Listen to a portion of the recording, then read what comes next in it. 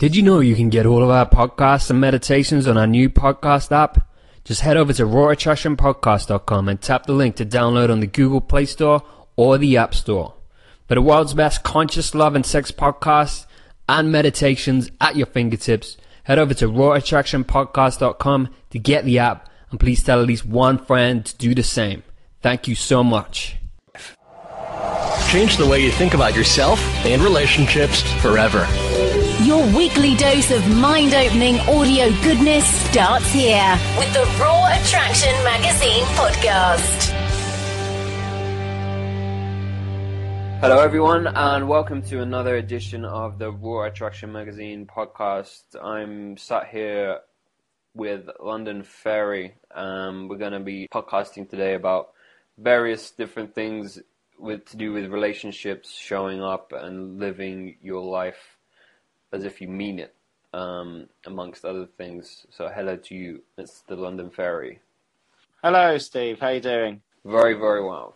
So today, let's start with an introduction to yourself. And maybe I did this before with Peter Sage on a podcast. I also asked him about his relationships history, which I think is quite useful for people to come in and learn, because we've all had our relationship story and it makes up who we are, and people get a better understanding of what's been happening for you. So perhaps if you want to tell people about what you do and a bit about your previous relationships, and we can get a better understanding of who you are. Definitely. Thanks, Steve. So my name's London Faerie, and I teach people how to get in touch with their authentic desire and to live from that place. So the very, very essence of my work is for people to tune in to who they are and what they want, and to begin to put that into their lives. So what I see around me is a lot of people trying to conform, trying to be normal, trying to fit into a box created by society or by someone else or by the groups that they belong to. And naturally enough, when you try and fit into a box, you either have to squeeze yourself in, which is uncomfortable, or you have to chop a bit of yourself off, which is painful. And it's hard to be all of who you are from that place of wanting to conform. At the same time, I totally respect the desire to conform. Basically, one of my beliefs is that as human beings, we all wish to belong, and that belonging is a very important part of being human. I don't mean belonging to someone, I mean just belonging, feeling that we fit in, feeling that we are acceptable, feeling that we're okay. And of course, it's, self-evident, I think, that most people, including me, probably you, don't feel like that most of the time. They don't feel okay. They feel some degree of shame, as Brené Brown defines it. Shame is feeling I am not enough. And one of the reasons for that, I think, is that in groups we have to conform to a certain extent. And even if we find it really awesome, like people who belong to the Burning Man community, which are really self-expressive, vibrant community, but there are still certain things that are kind of out of bounds. So a big theme for me is how we can be real, how we can be true to who we are and true to what we want, and at the same time be in relationships and in community. That means that we feel that sense of belonging and acceptance, even if some of what we feel, some of what we want is kind of unusual or unexpected for people. So that's a big theme for me. And the reason it's a big theme for me is basically, like, you asked me about my relationship history, and I think it's a really good question. In my 20s, I didn't really fit in at all. Like when I was at university, I was really struggling to kind of, even within the sort of group that I ostensibly belonged to, which was kind of a sort of kind of slightly smart ass kind of indie, very into music, very into intellectual chatter, and a bit into psychedelics. And within that group, I fit in up to a point, but I never quite felt like I belonged fully. And so there was this craving in me, this searching for a place where I belonged. and especially in my family, I didn't really like. I think they call it in England and maybe in the States too, the black sheep, the one that kind of does odd things and the family doesn't really get it and doesn't really get where you fit in and doesn't really know what to do with you. So I was very much that kind of young person. And then I went to Japan to teach English, and while I was there, I met a very lovely woman, and we fell in love. And she came back to England with me, and my family sort of fell in love with her, basically. And because they fell in love with her, and they were so happy that I was in this relationship, and I was talking about getting married and having kids, that they sort of showered me with approval. So I got that feeling for the first time, like, oh, I belong in this family. They approve of me at last. And so this is why I think I'm so sympathetic to and understanding of that longing to belong, that urge to be part of something and to feel accepted. Because when I got that from my family, I basically would do anything to keep it. And what I ended up doing was I married her. And even though I loved her and we had a great relationship, I knew it wasn't right for me to marry her. You know, I was very sexually inexperienced. I had a lot of desire to explore. I was curious about group sex, kinky sex, non-monogamy. There was curiosities, but I just basically thought on some level, I'm not good enough to have all these things. So I better settle for this. I really better settle for this, because here's a great woman. If I lose her, I'll never have another one. And my family now cares about me because I've got this good relationship and they can see that I'm on the path that they approve of. So I went ahead with the marriage. And of course, you know the story. We all know the story. Some infidelity, lots of arguments, lots of me railing against what I perceived as the constriction of the relationship, which obviously I put that constriction in place by walking down the aisle with this woman. It wasn't her fault. You know, she was very honest. She was in a way, very straightforward. She was just looking for a man to have a family with. And she had a really, really big heart. And, you know, it wasn't her fault in any way. But I wasn't really true to myself. I kind of knew when I was walking down the aisle that I shouldn't be doing it. I kind of knew all the way along that it wasn't the right place for me to be. But I just went ahead with it anyway, because it was really important to me to be accepted. And that was the first time I'd had that feeling within my family. So inevitably enough, after several years of sort of struggling to be together and to have all of our needs met, which wasn't possible because then our needs were in contradiction with each other, we separated. And at that point, I made a commitment to myself that I would be true to myself, and that I would find a way. I would find people that I could connect with, and I would find communities that I could belong to where I didn't have to compromise so much that I would no longer be happy. And that's at the very heart of what I teach. I teach people that they can have more of what they want, but first they have to get in touch with it.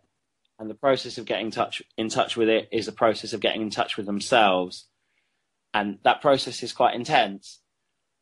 And then from that place of being in touch with themselves and in touch with what they want, they can then go out and be in relationship with others. And from that place, they'll learn more about themselves. But before they're in touch with themselves on a basic level, any relationship is going to basically just fall into certain patterns. And like I listened to the podcast you did with Keith a few weeks ago. It's a really awesome one. And it talks about, sacred relationship and how everything in relationship is showing you something about yourself. And I 100% agree and resonate with that. The problem is I have enough experience of this personally to know that when I was not really in touch with myself, who I was and what I wanted enough to sort of, I just wasn't enough in touch with those things, then I just got stuck in the patterns. So I wasn't able to use what was coming up in the relationship to help myself grow and become more of myself. I would just get stuck in patterns of blaming and shaming because I was really far from myself. And so for me, it's really important that we are working to getting closer to ourselves, and that will change the nature of our relating very deeply. Yeah, one question that comes to mind now is how can people do that? Because we are so stuck in a society, and even with friends, of just there's always seemingly one or two different ways of doing things, and knowing what you truly want and desire is really hard. For example, the choice on offer of different types of relationships we can have: monogamous, polyamorous, like monogamish. People are just having like all these different types of relationships and different types of sex. Is it really about acknowledging what is on offer out there and trying to, how do you really work out what is true for you? Yeah, it's a really good question, Steve. Thank you. So yeah, I mean, first of all, you put your finger on something that makes this, an interesting challenge, shall we say. I don't want to say it makes it difficult, because I don't believe it's that difficult, but it is an interesting challenge. And that is that we're quite prescribed what we're allowed to want. So that, for example, we talk about sexual orientation. In the 1940s and 50s, Dr. Alfred Kinsey researched thoroughly and extensively the sexual behavior of human beings in America. And from that, he developed a thing that's called the Kinsey scale, from 0, which is totally heterosexual, to 6, which is totally homosexual. And what he found was that in terms of people's action, what they actually did in bed, not what they said about themselves, not how they identified, but actually what they did, almost everyone was between 1 and 5. Very few people were 0s and 6s. He calls them true types. So a true type heterosexual and a true type homosexual. They're statistically very low in number. And yet, when we look around now, 60 years later, after his research was completed and published, and it's been quite well validated. He was very thorough in his research. Still 60 years later, we're talking about gay and straight, and maybe if we're lucky, we're talking a bit about bisexual. Whereas actually what he's shown is that the bisexual spectrum, the spectrum of things in between gay and straight, is the majority area for people. It's where most people fall. So we have this problem. We have this basic problem in our way of understanding things that puts a lot of pressure on people to conform to binaries: gay, straight, black, white, man, woman. Whereas actually my experience is that everything exists on spectrums. So he's already shown statistically and scientifically that sexual orientation exists on a spectrum, and it follows something of a bell curve. So actually most people are somewhere in the middle. Now, if we apply that to, for example, relationship types, we can then look at, rather than looking at, okay, what are the choices? Am I going to be monogamous, or am I going to be polyamorous? Okay, that's a binary. But if we see that actually within that, those are two endpoints of a spectrum or a scale, and that there's a whole range of options in the middle, then we can start to give ourselves permission to explore creatively what it is we want. So when I do courses on relationships, for example, I don't call them non-monogamy or polyamory courses, although we talk a lot about that in the courses. I call them creative relationships. And I talk about things like cuddle friendships. So what is a cuddle friendship? Cuddle friendship is a kind of friendship where you're very close with someone, and probably your hearts are very open to each other, and you're physically in contact a lot through cuddling, touch, maybe even kissing, but it doesn't go any further than that. And that's something you've agreed between you for whatever reasons suit you. Now that kind of intimacy and that kind of closeness, a lot of people really crave it. And in the monogamous world, you're only really kind of allowed, quote unquote, allowed to get that from your partner. So your partner is supposed to fulfill that desire for closeness, and you're supposed to have sexual passion, and they're supposed to be a domestic god or goddess, and they're supposed to be this, and they're supposed to be that. And we end up with just this big pile of expectations on one relationship. Now, I say, even if you're, in terms of where you decide to put your sexual contact, you're completely monogamous. You only want to be sexual with one person. I'm totally cool with that. But to then put all these other expectations on the relationship, to me, it's uncreative. We've then made a box called monogamy and we've chucked everything in it. So maybe you could have that conversation with your partner and say, hey, I really feel like I would like to be physically close with this other person. I absolutely commit to not being sexual with them because I'm monogamous and I'm committed to you. Now that's an unusual position because we've been given such a narrow range of options. And yet, for a lot of people, that can work really well. And of course, it can bring up stuff. It can bring up jealousy and some confusion for people. But we can also work through that. But I just wanted to come back to what you actually asked me, because I think it's really interesting, is how do we actually get in touch with ourselves? So I think, in a way, we're often in touch with ourselves, but we can't quite hear the voice. So for me, the first stage is really about permission. We need to give ourselves permission to feel how we feel, think how we think, and want what we want. And that's a very, very important step. One of the things that I think happens in mainstream society is we're not being given that permission. And that's where I think the sort of narrow range of options comes from, is we're only being given permission for A, B, and C. But actually we feel like D, E, F, and G as well. So the first thing we need to do is we really need to give ourselves permission. We need to say, I'm okay as I am, and I want to get in touch with more of who I am and more of what I want. And from that place, we can begin to see, okay, I'm interested in this. And it might be as simple as, I want to do a carpentry course. There's this really, really awesome book called The Artist's Way, which is a 12-week personal development course, ostensibly for people who want to be artists, but actually for anyone who wants to get in touch with their creativity. And she talks a lot about this, about how people have denied themselves or given themselves no permission to pursue the things they're interested in. The reason I mention it is because I'm a sexuality and relationship coach. She's a person working with people to help them realize their creativity. And to me, they're the same thing. But she talks about working with yourself and doing creative projects, keeping a journal and those kinds of things. And in a way, I think sometimes when we talk a lot about sex and relationships, we focus on the relationship part.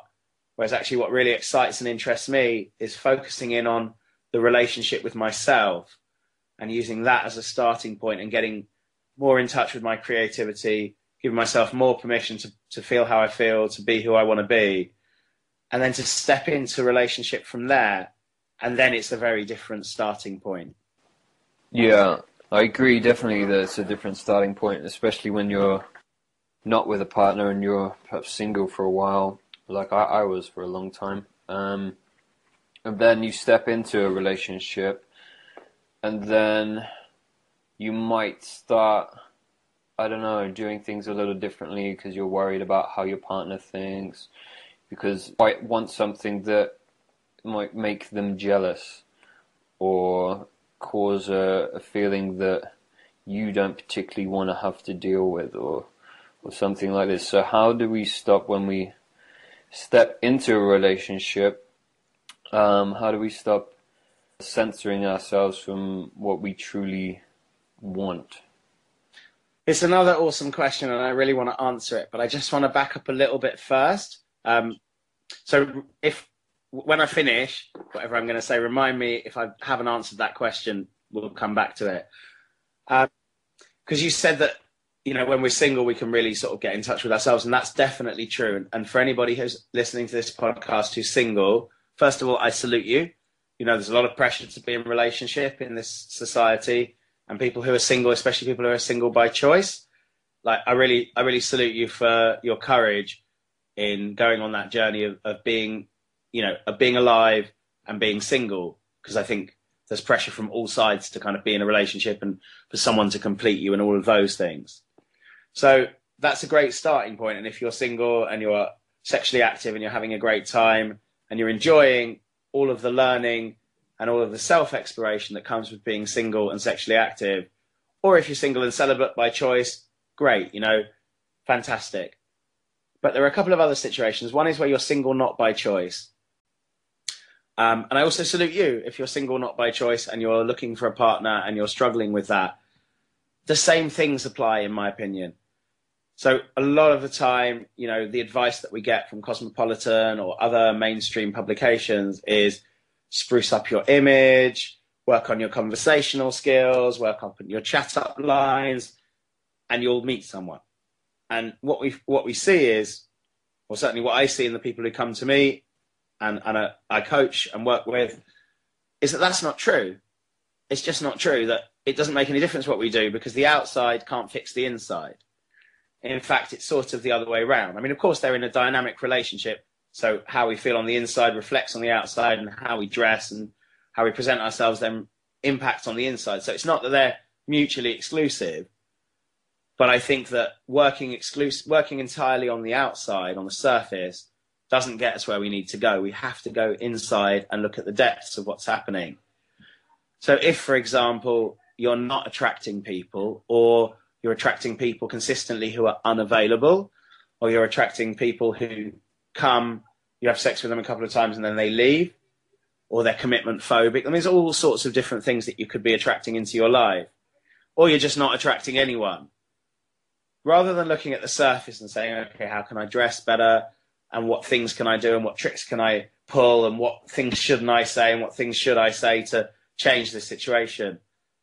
My invitation would be to have a look at what beliefs you have, what is limiting you from attracting a person who wants to make a commitment with you, what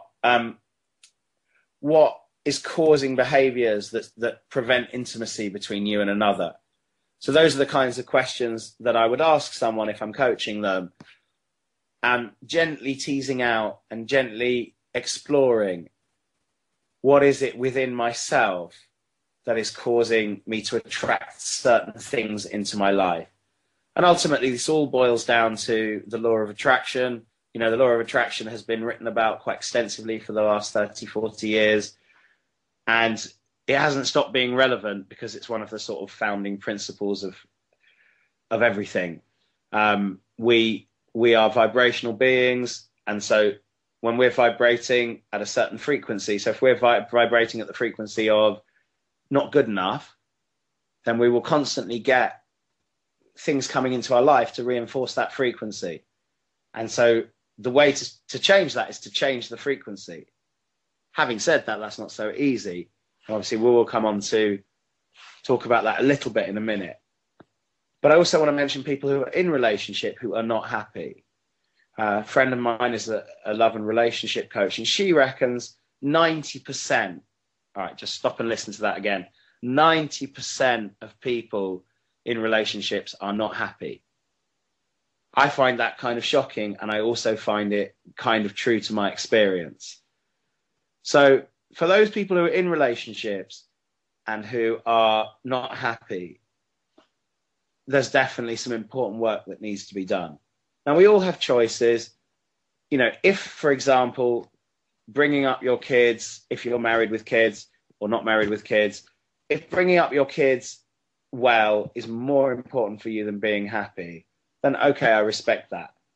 The problem is kids feel everything. So if you're really unhappy and if your relationship is shot and you're not relating well and you're fighting a lot, or even not fighting a lot, but you're not getting along and there isn't harmony in the house, your children will feel that. So one of the biggest illusions that people have is, well, you know, when the kids get big enough, I'll divorce or I'll leave my husband or wife.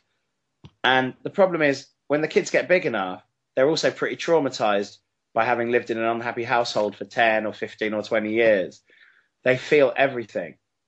So it's important to remember that you're not doing anyone any favors by being unhappy in a relationship.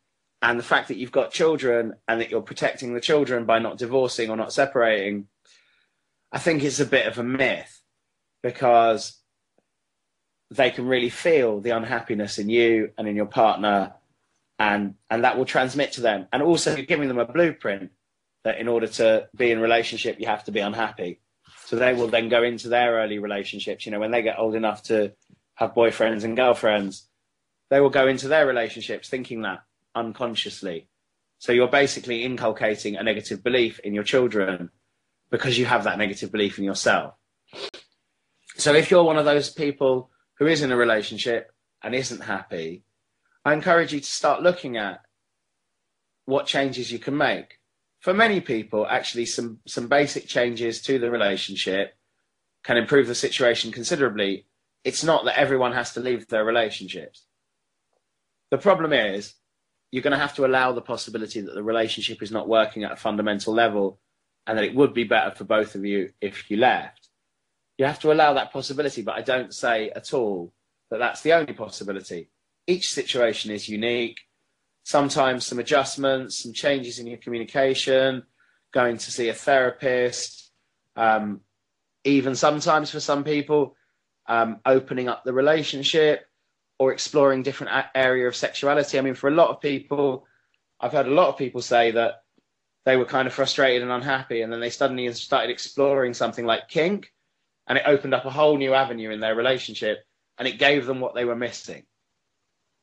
So whatever it is, the first thing to do is be honest with yourself and say, okay, where am I? Where am I at? Am I happy? And if you're happy, great. You know, I always say to people, if things are good, don't worry, sit back, enjoy them, revel in the fact that this bit of your life is working well, because things change often, and I think we don't celebrate enough. So if something's good, celebrate it, enjoy it, revel in it, live it.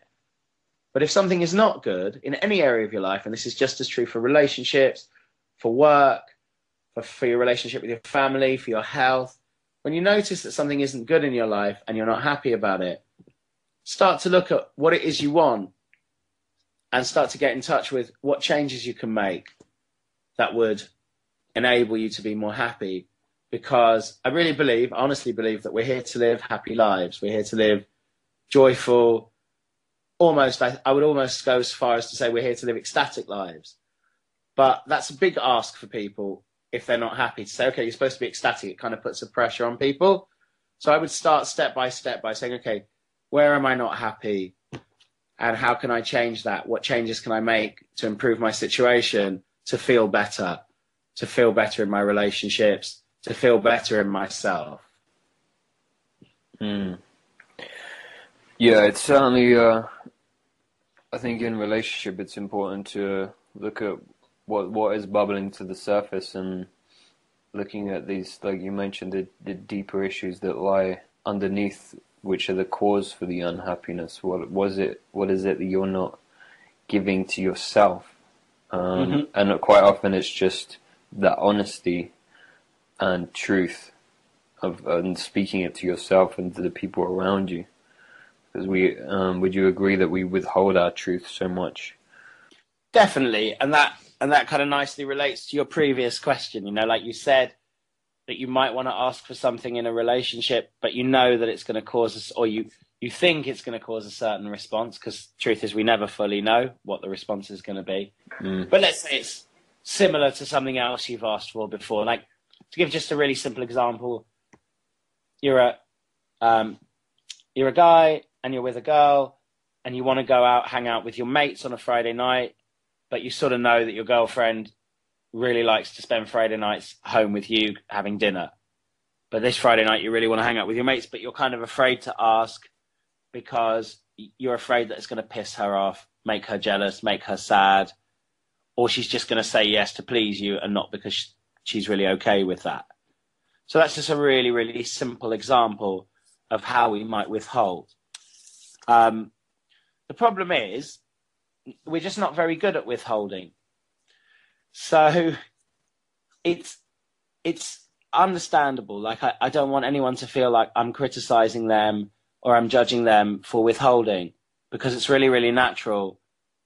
It's natural to take care of each other. So it's natural to want not to do things that's going to upset someone you love. I totally understand that. I respect it. It comes from a good place. The problem is that we're just not very good at withholding. So when we withhold, it's like we're holding something, we're carrying it. It's like we're carrying some extra weight, and that is felt in every area of the relationship. And so what tends to happen is patterns will start to build up where one person would withhold and then they'll become resentful. And that resentment can often be incredibly subtle, but the other will then feel it. So they'll start to feel uncomfortable. So they'll maybe then provoke or push, or they'll start withholding because they'll sense that something's wrong and they won't know what. And so you end up stuck in this pattern of non-communication and not being authentic and not really showing up for each other. And of course, what then usually happens is you have a massive bust up.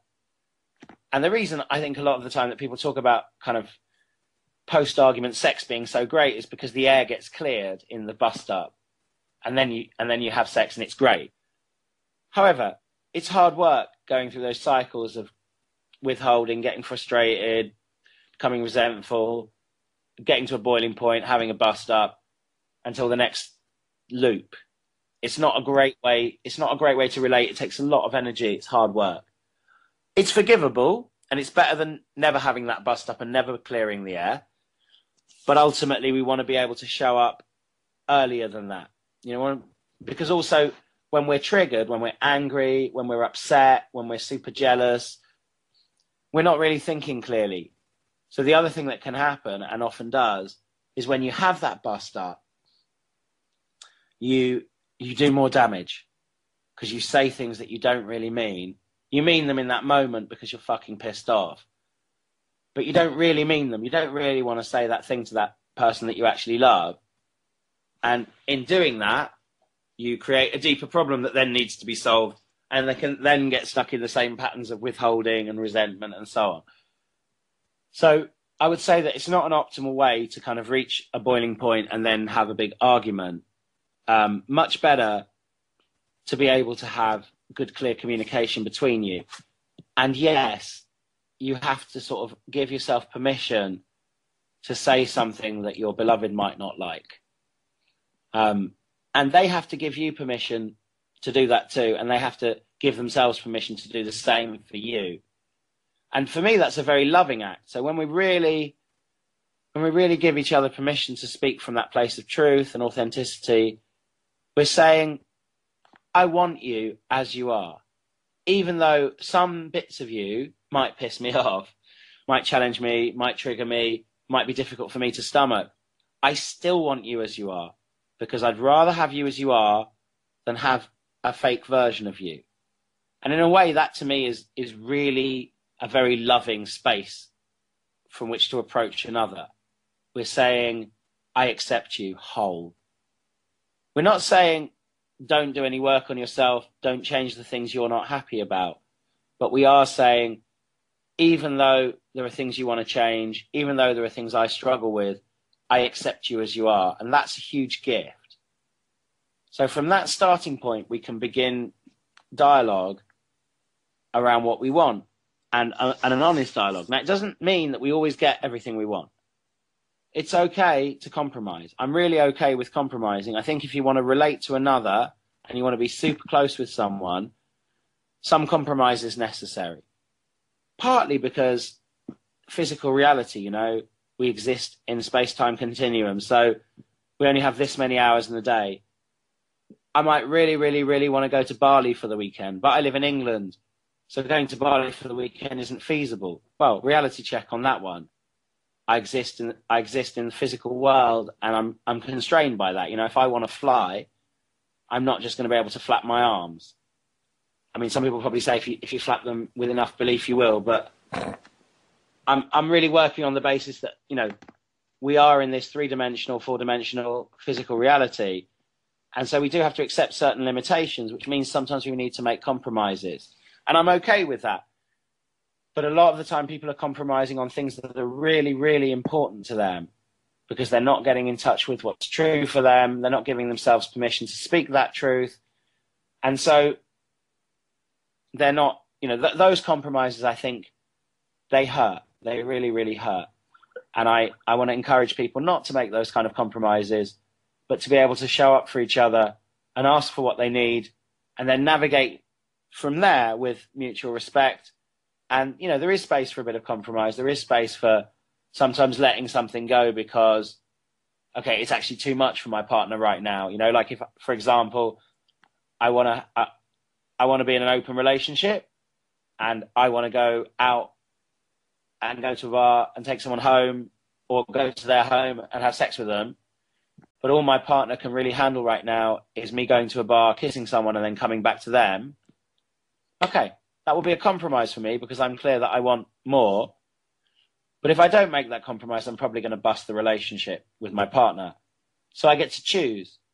Do I want to make a compromise and probably, all being well, keep the relationship in good shape and hopefully move slowly and lovingly in the direction of what I want? Or do I want to just say, screw it, I'm going to go for what I want at the expense of my relationship? And it's not that one choice is better than the other. We just need to know that we're making a choice. And sometimes a little bit of compromise will actually take us where we need to go and have the best of all possible worlds in the end. So, in that scenario, you go to the bar, you kiss someone, you come home, your partner got super jealous, but you work through it.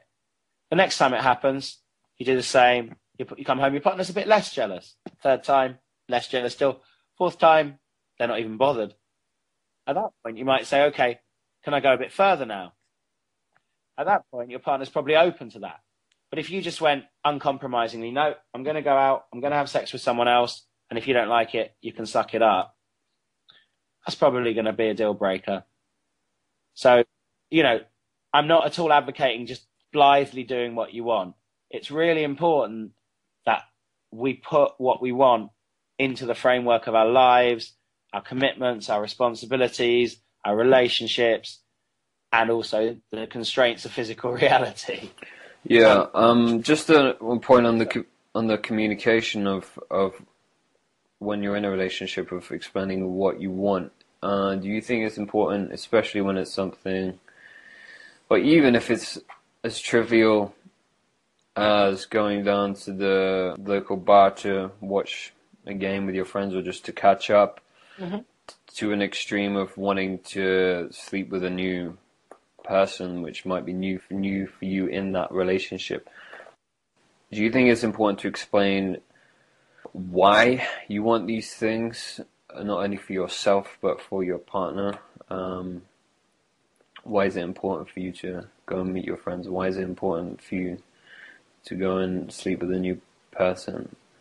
Just so there's clarification on the communication. Is there important subtleties that we need to remember when speaking the truth to someone, or are we just not responsible for anyone else's feelings? Well, there's quite a few questions there. The thing is, I don't really like the idea that we're responsible for someone else's feelings. I believe we're responsible for ourselves, and we make commitments. We can make commitments from that place of self-responsibility. So one of the challenges that we have is that we're being, broadly speaking, we're being encouraged towards more codependent relationships where we are really responsible for each other's feelings and for making everything okay for the other. And I don't find that to be a helpful place for conscious relating. If we really want to be conscious in our relationships, then I don't think we can be responsible for the other. We can only really be responsible for ourselves. That doesn't mean we don't have commitments. I mean, being responsible for myself doesn't mean I go and do what I want. It means that I am in touch with what I feel, what I want, and when I meet my beloved, I'm taking responsibility for me, and they're taking responsibility for them.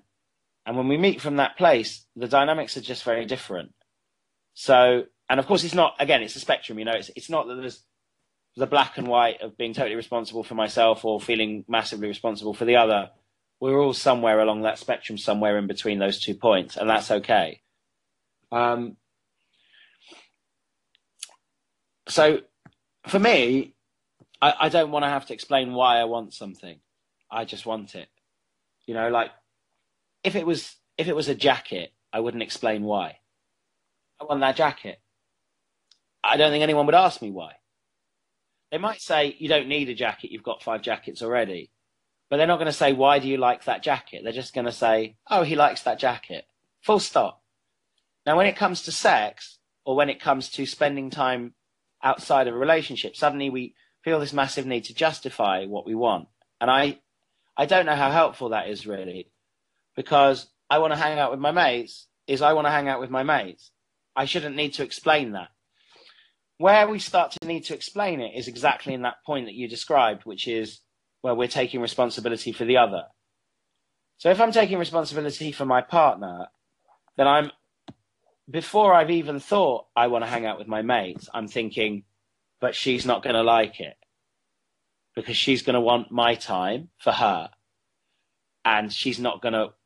Now, this isn't always true, but it's often true. And this is often the kind of dialogue that we have in our heads before we've even spoken to the other. Now, it might be, you might be lucky enough to have a partner who's really happy for you to hang out with your mates because they see that that makes you happy.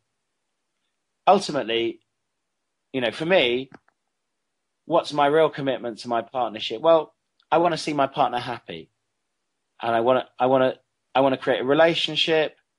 I want to create a shape for the relationship, and I want to create a way of relating that means that we're both happy. And that's my commitment. I've made a commitment to that in my relationships, to happiness. I'm not responsible for my partner's happiness. So if I want to do something and that does cause a response that causes my partner to feel unhappy, I'm not responsible for that. But I have made a commitment to us being happy, each individually and together. So then we navigate from that place of I'm responsible for myself and I've made a commitment to you. Okay, we navigate through things. So we talk about things we want to do. If we both want to do them, that's easy. But if one of us wants to do something and the other one's not in the least bit bothered by it, that's easy. But if one of us wants to do something and the other one is upset by that, that's where the navigation comes in. And yeah, we've made a commitment to take care of each other, to love each other, to make each other, I don't want to say make each other happy, but to be happy together. Then we're going to have to navigate those difficult things. But if we start navigating from the place of my responsibility is to make you happy, my responsibility is to you, we're always going to be struggling. So basically we're balancing what we want and what we need with what the relationship wants and what it needs. And in that balancing, we're hopefully having some intelligent, thoughtful and caring conversations with each other. Yeah, I completely understand and agree with where you're coming from there. There's always, in relationships, I think on the first podcast we did with Teal, she says that a relationship or love specifically is designed to throw up everything that love is not. And these especially come up in these types of communication where what we've just mentioned. And I remember speaking to a guy recently as well that we have, as humans and our path into childhood and as a young adult, we have one of 5 different wounds which often get thrown up in these types of situations. He said the wounds were that of abandonment, betrayal, rejection, humiliation, and injustice. Mm-hmm. And one of these will always, we tend to associate ourselves with one of these more than the other. For me, it's probably abandonment. I don't know what it might be for you, but we also, would you agree, we also need this depth of care, of understanding of these wounds, of what it is to be in a human relationship, and there are extremely tough things that we have to go through together. How much of the responsibility of it is in the relationship to deal with these wounds, and how much of it lies on yourself to deal with these wounds? It's another excellent question, Steve. Thank you. So I think that the answer to that question is it's up to you. What I see a lot is what I would call like tacit expectation. So an example of that would be, my expectation is that my problems are mine to deal with and I'm responsible for them. And my partner's expectation might be that any stuff that comes up for her and any problems that she has are our problems to deal with, and I'm somehow responsible for that as well. Now, neither of those is right or wrong. A relationship can hold a lot, and a relationship can heal a lot. and if you're in the kind of relationship that has the potential and capacity for healing, and you're both agreeable to that being one of the things that happens in the relationship, then that's great. But you have to be agreeable to it.